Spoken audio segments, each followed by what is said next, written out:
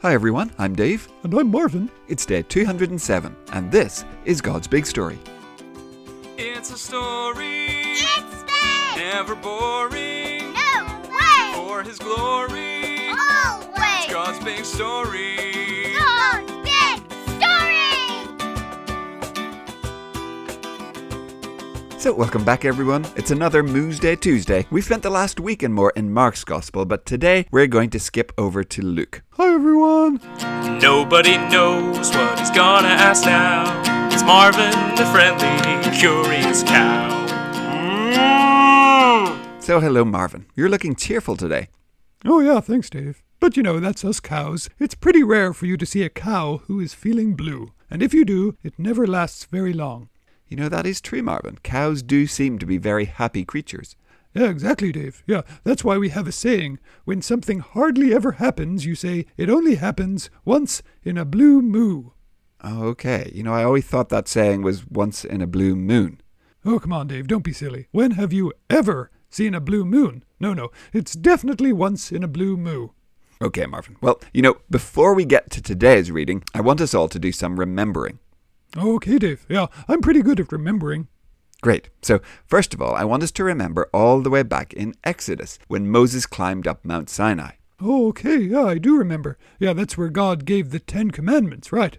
Excellent, Marvin. Yes, that's right. Now, from there, we're going to fast forward into the Promised Land through the time of the Judges, into the time of Kings. Okay, yeah, with you so far, Dave. And after Israel splits in two, well, we're going to the northern kingdom of Israel. They're worshipping false gods. Ahab is king, and God sent Elijah. Oh, yeah, I remember Elijah. You know, with the prophets of Baal and the fire coming down from heaven. Yep, that's the one. But Jezebel, Ahab's wife, is still trying to kill Elijah. And so Elijah travels 40 days and 40 nights, and he goes back to Mount Sinai. Now, you might remember there was an earthquake, and there was a wind, and there was fire, but God didn't speak to Elijah in any of those. He spoke to him in a whisper. Oh, yeah, I remember that bit, Dave. Okay, so God asks Elijah what he wants, and Elijah tells him how his people Israel have rejected him and rejected his law.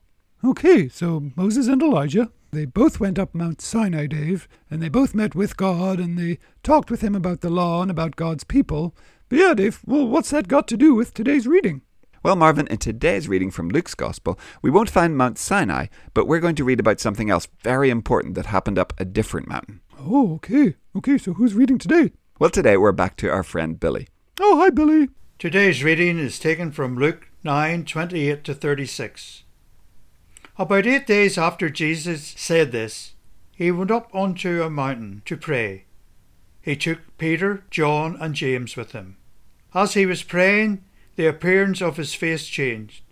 His clothes became as bright as a flash of lightning. 2 men, Moses and Elijah, appeared in shining glory. Jesus and the 2 of them talked together. They talked about how he would be leaving them soon. This was going to happen in Jerusalem. Peter and his companions had been very sleepy, but they became completely awake. They saw Jesus' glory and the 2 men standing with him. As the men were leaving Jesus, Peter spoke up. "Master," he said unto him, "it is good for us to be here. Let us put up 3 shelters. One will be for you, one for Moses, and one for Elijah." Peter didn't really know what he was saying. While he was speaking, a cloud appeared and covered them. The disciples were afraid as they entered the cloud. A voice came from the cloud. It said, "This is my son, and I have chosen him. Listen to him." When the voice had spoken, they found that Jesus was alone. The disciples kept quiet about this. They didn't tell anyone at that time what they had seen. Thanks, Billy. Oh, wow, Dave. Moses and Elijah both came back. That's right, because, you see, Jesus was about to write the final chapter of a story that had been unfolding over thousands of years. That story began with Moses as God gave him the law and made a covenant with his people. But as we've seen, as we've listened to God's big story, his people would turn away from him again and again and again. Hundreds of years later, Elijah would climb that same mountain to appear before God and lay those charges against God's people before the Lord. They were guilty, but now Jesus would complete the story.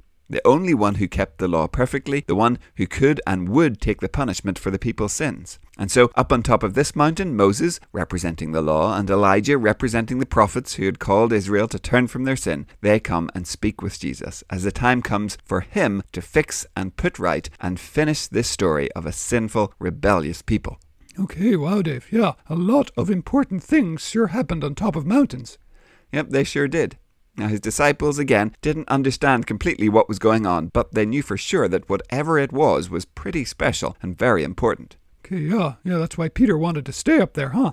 Yep, but that was not why Jesus had gone up the mountain. He had work to do down the mountain. God once again proclaims and confirms to the disciples who Jesus was. He was God's Son. They still don't understand exactly all that means, but like we said yesterday, they will get there eventually. Okay, gotcha.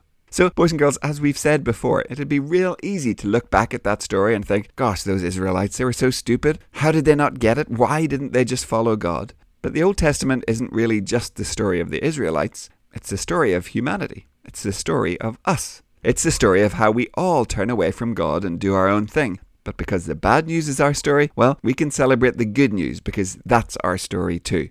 That though we stood guilty before God, Jesus came to fix our story, to make us right with God. And so today, when you pray, thank him for what we read about. Thank him that he wrote an amazing ending to a story that looked like it was just going to be one disaster after another. Yeah, amen, Dave. And Marvin, I think that will do it for today. So we will say goodbye and we'll be back tomorrow with our old friend Benjamin. Okay, great. Yeah, well, bye everyone. We'll see you tomorrow. Goodbye. We'll see you soon.